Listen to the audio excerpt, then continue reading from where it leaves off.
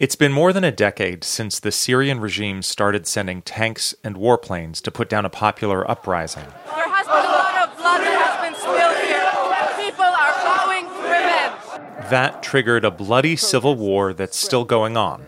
This year, there's a glimmer of hope in the form of justice. For the Syrian community, this trial is still a breathtaking moment. Mohammed Amjahed is a journalist in Germany, where a court has been holding Syrian officials accountable for their war crimes. Even if this is just a little fish, it's the beginning of justice. Back in February, a former Syrian security officer, Iyad al-Gharib, was convicted of aiding and abetting torture.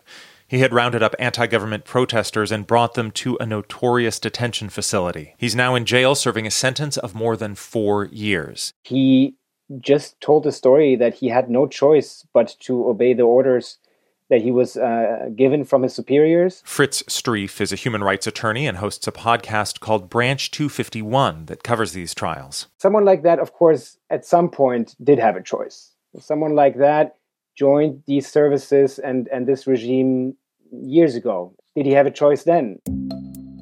There are two key reasons cases like these are being tried in Germany. For one, the country is home to more than 800,000 Syrian refugees, some of whom directly witnessed these war crimes.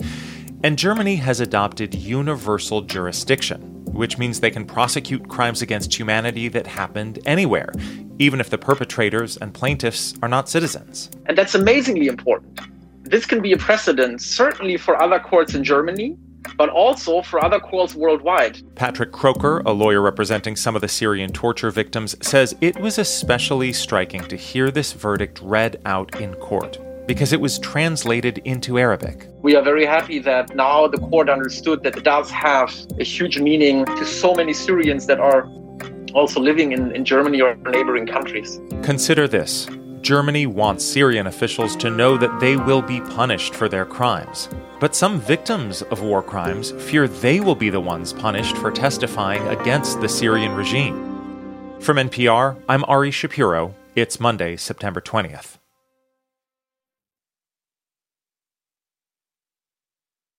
It's Consider This from NPR. For some who are watching the Syrian war crime trials in Germany, the details are very close to home. I was there in the same branch in 2014. Luna Watfa, a Syrian refugee, was in the same prison a few years after the witnesses now testifying. She's reporting on these trials for some Arab outlets. So it's not easy at all.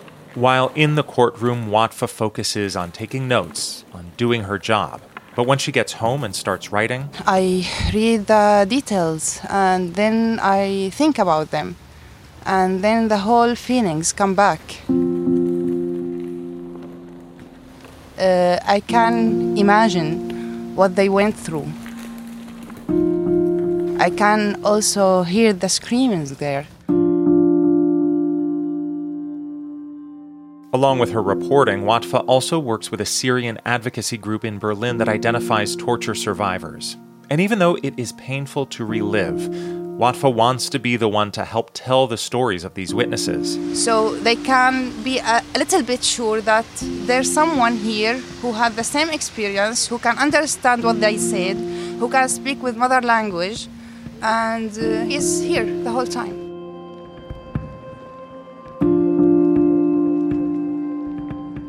German judges in the western city of Koblenz have been taking testimony about Syrians' imprisonment and torture for more than a year now. That's where NPR international correspondent Deborah Amos picks up the story. A quick warning, there are some graphic descriptions of torture coming up. I'm standing in front of the courthouse in Koblenz where this unprecedented trial began. It's a former high-ranking Syrian intelligence officer charged with crimes against humanity. You can't record inside a German court, but I can describe what I've seen. The testimony here is dramatic and sometimes horrific. Witnesses describe electric shocks, beatings with cables, punches to the back of the neck. It's a horrible experience. Lack of food, lack of medicine. I remember clearly that some have to stand up most of the night for others to sleep. Wasim Muqdad described his testimony to NPR at his home in Berlin. He talked about his arrest and interrogation in Syria. We were detained on the street. They started to hit us with their fists, with their feet. The whole interrogation was always accompanied with active torture, as if you are in hell. In the courtroom, the man Muqdad says ordered his torture sat a few feet away. I remember clearly the moment our eyes crossed.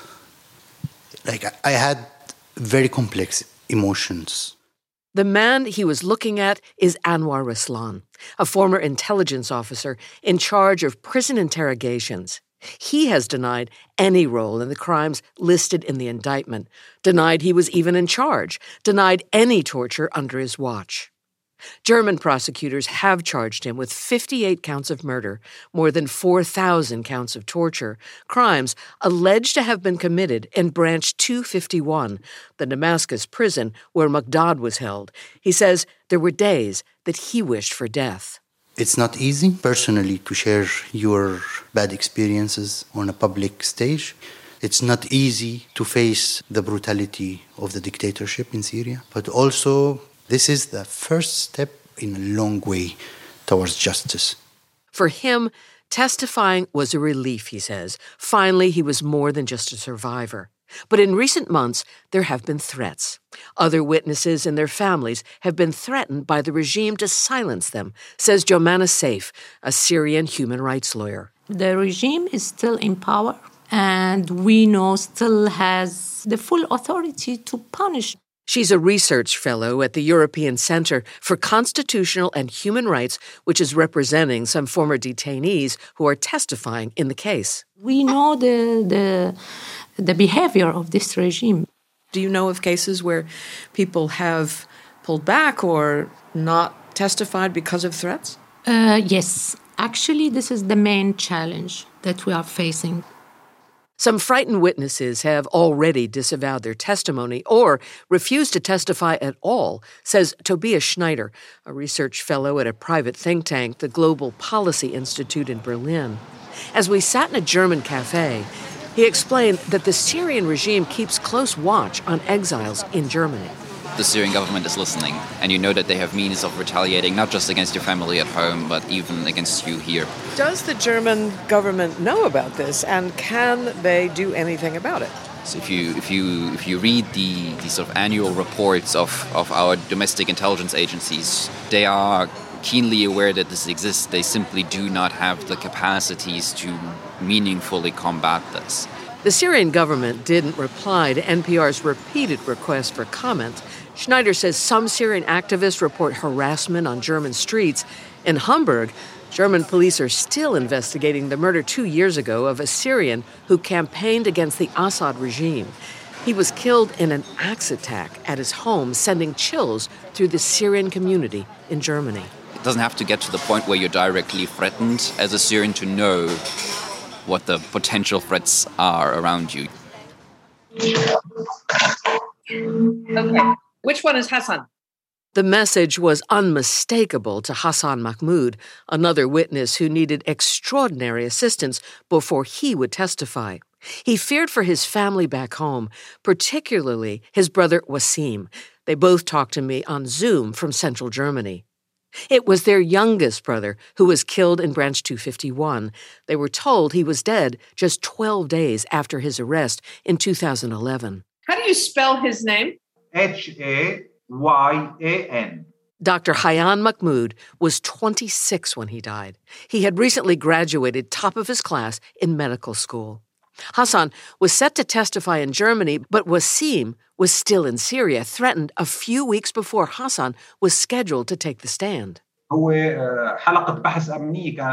That brother, Wasim, tells the story. Syrian security officers came to his hometown looking for him.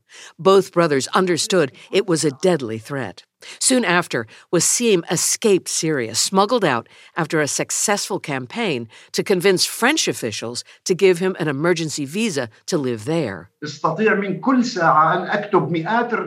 For every hour, I could narrate a thriller movie that even Hitchcock couldn't imagine, says Hassan about the operation to make sure his brother was safe. Hitchcock Now, he could tell his story to German judges without putting another brother in danger. نحن نعتبر أنفسنا كعائلة محظوظون.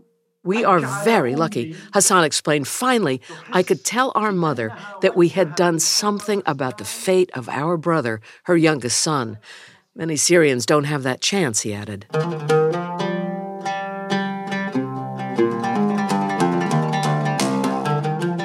We come back to Wasim Muqdad at his home in Berlin.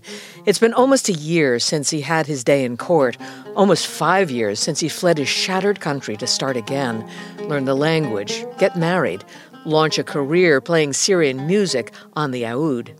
He knows the importance for survivors to find the courage to speak up in court like he did, document their trauma, take part in a trial that sends a message to Damascus. It's a very direct message that your crimes are not gonna pass unpunished. Some of the gravest crimes under international law, torture, murder, sexual violence, documented in court with crucial testimony from survivors willing to take the risk. I was a little bit angry, but I was also proud that Anwar Ruslan is now in a fair trial and his dignity is saved. In contrast to what he did, where we were suffering unbearable conditions of torture under his watch. He is gratified that Germany is setting an example. Even a man that he believes committed horrific crimes gets due process. A verdict is expected later this year. NPR international correspondent Deborah Amos. You're listening to Consider This from NPR. I'm Ari Shapiro.